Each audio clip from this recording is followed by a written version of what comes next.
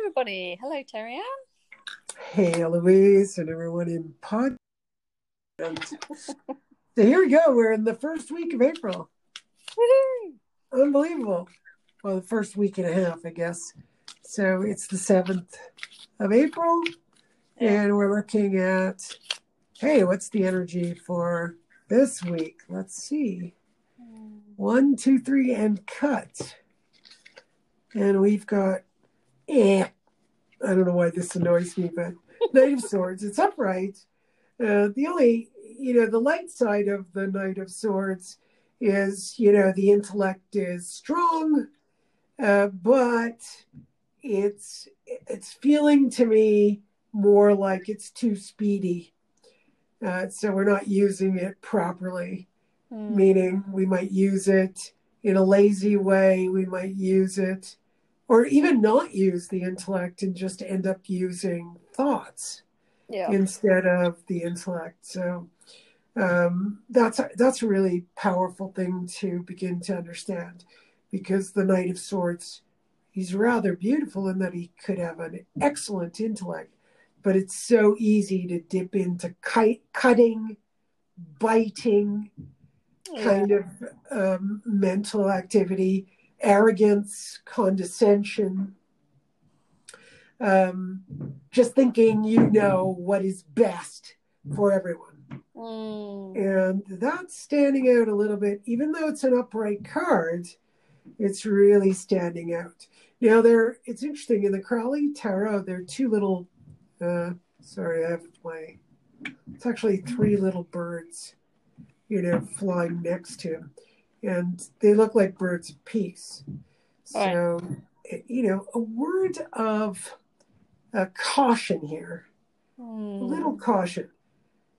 Bring your mind to a peaceful place before you start speaking.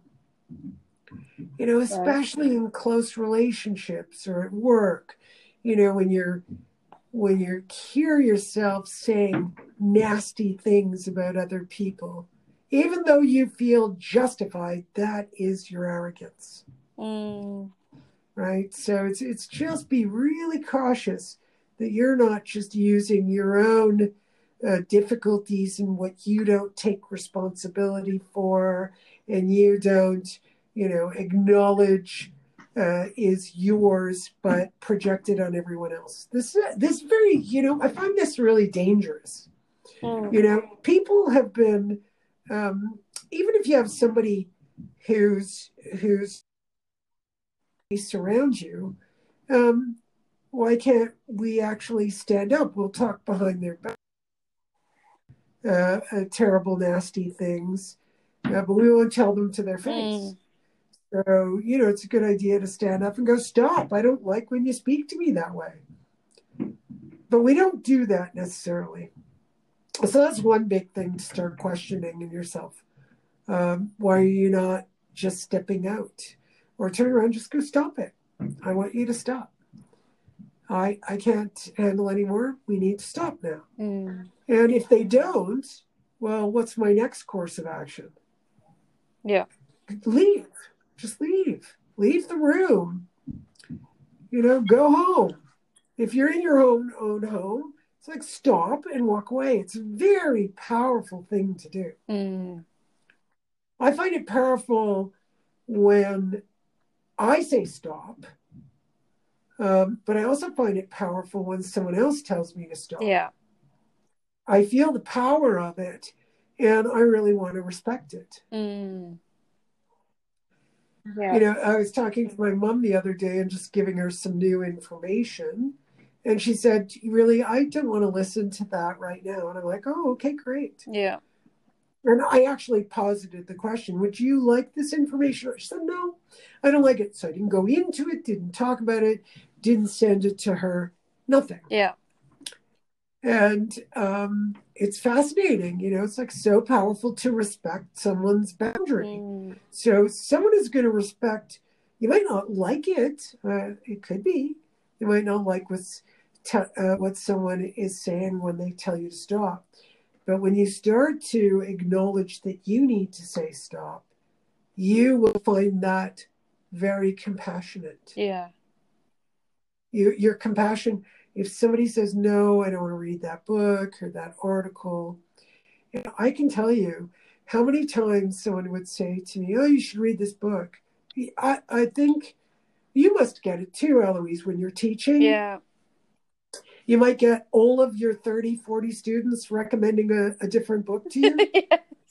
And then every client is recommending a book to you. Gifting you books. It's worse when they give you one. You're like, oh, okay. I feel even more pressure. Yeah, well.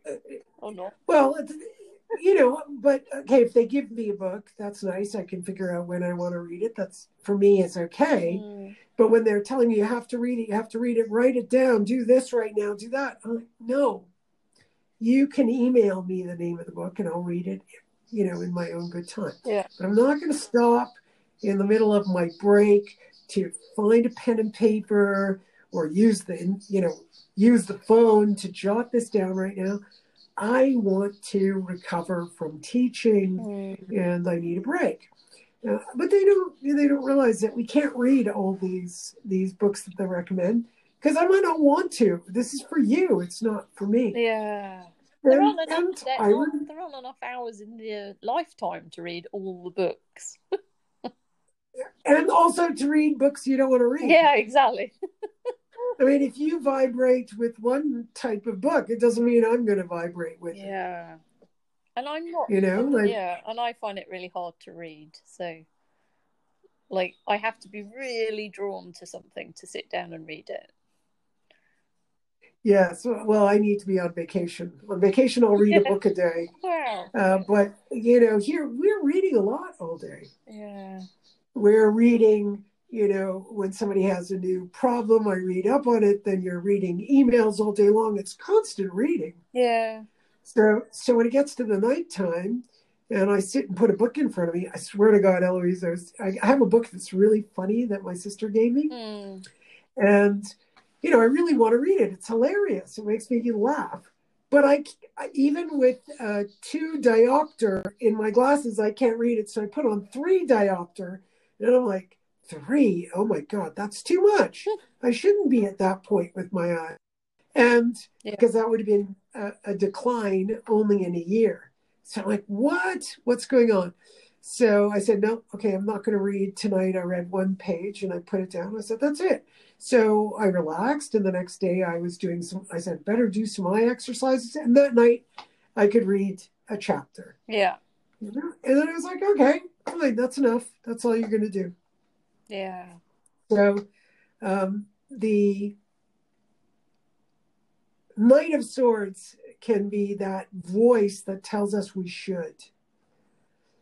And that's where he becomes pushy and forceful.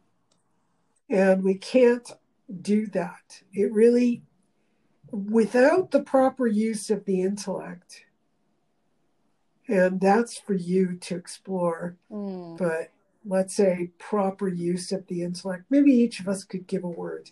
So my intellect is there to discern. And for you, do you have one, Eloise? No. No. Okay. You see, it's hard, eh? I do this list all the time, and it's really hard. Yeah. It evaluates, but usually we use it to run off through our thoughts, and that is a lazy intellect. So really knowing a lazy intellect, which would be the Knight of Swords gone awry, and a proper use of intellect, where he would come in and he would actually look at a situation, learn,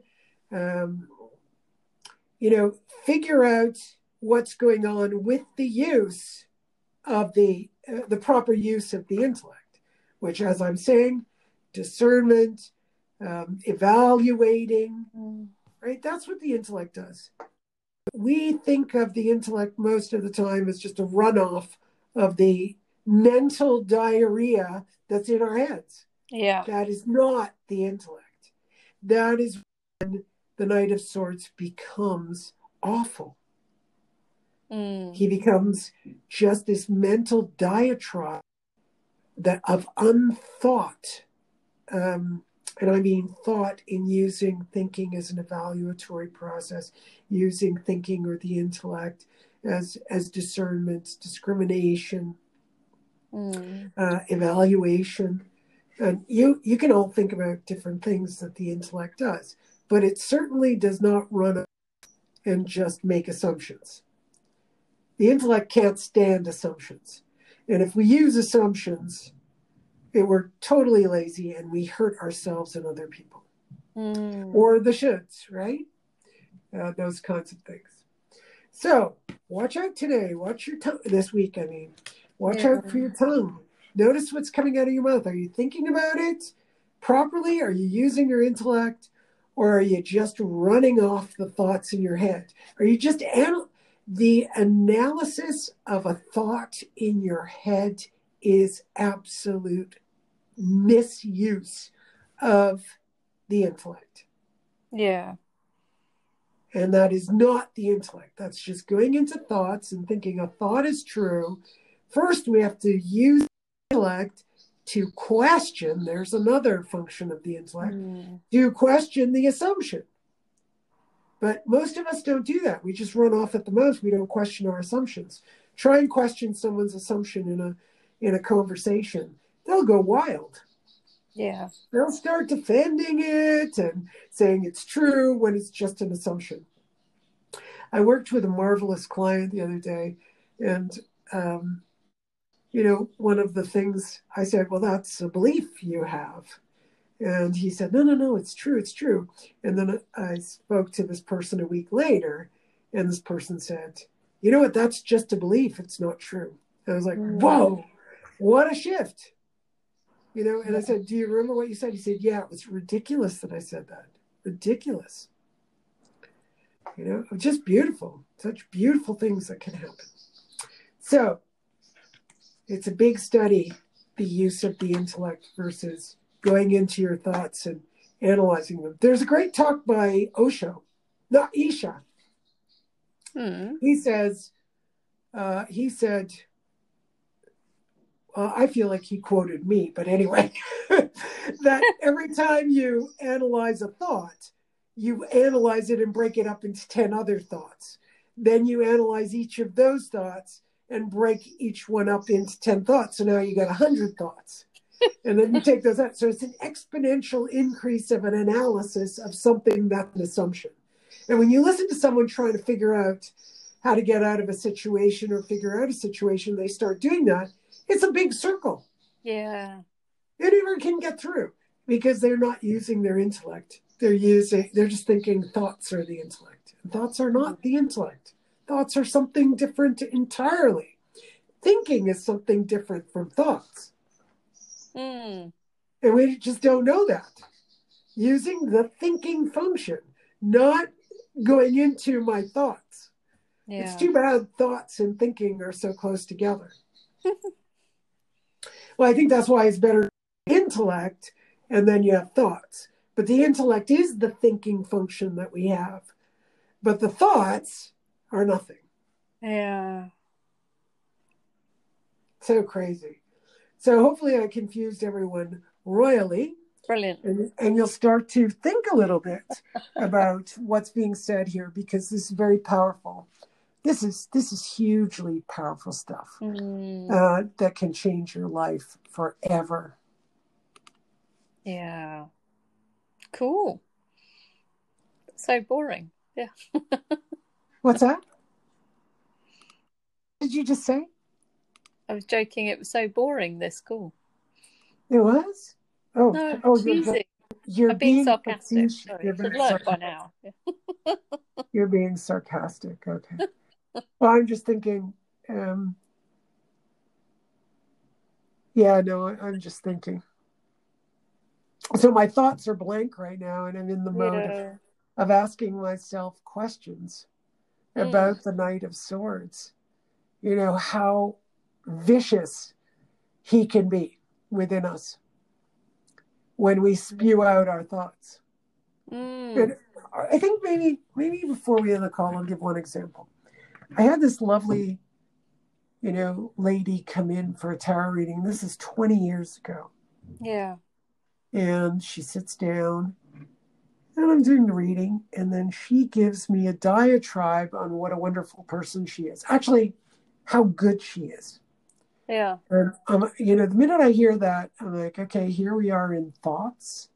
And this person is not evaluated whether they're good or bad. They're attached to good. What's going to happen now? And she sat there saying how good she is to her children, how good she is to her husband, how good she is to her family. It went on and on. And I'm just waiting for the scale to tip.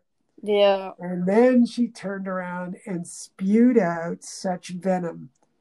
But they're so gosh darn spoiled. They don't do anything for me. I do all these things and they should do for me. And I went, there's the rub. Yeah. There's the hook. I'm not really good out of goodness, whatever goodness is, let's say the platonic idea of goodness.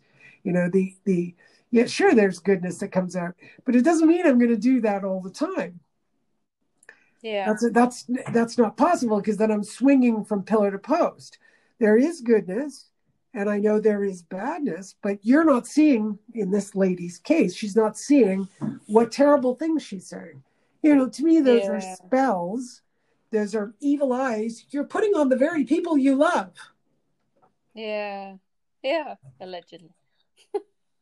Well, I come from a tradition, and I have the, this way of taking off the evil eye from people. Yeah. And, it really happens. And it can be subtle. It can be just somebody who looks at you and thinks you're lovely. And for us, that's a spell. We don't want any of that to attach to us. And also the other way, I'm was always cautious. People, when they came for readings and said terrible things about the people they love. And I'd say, you're putting a spell on them right now. Yeah. You got to stop.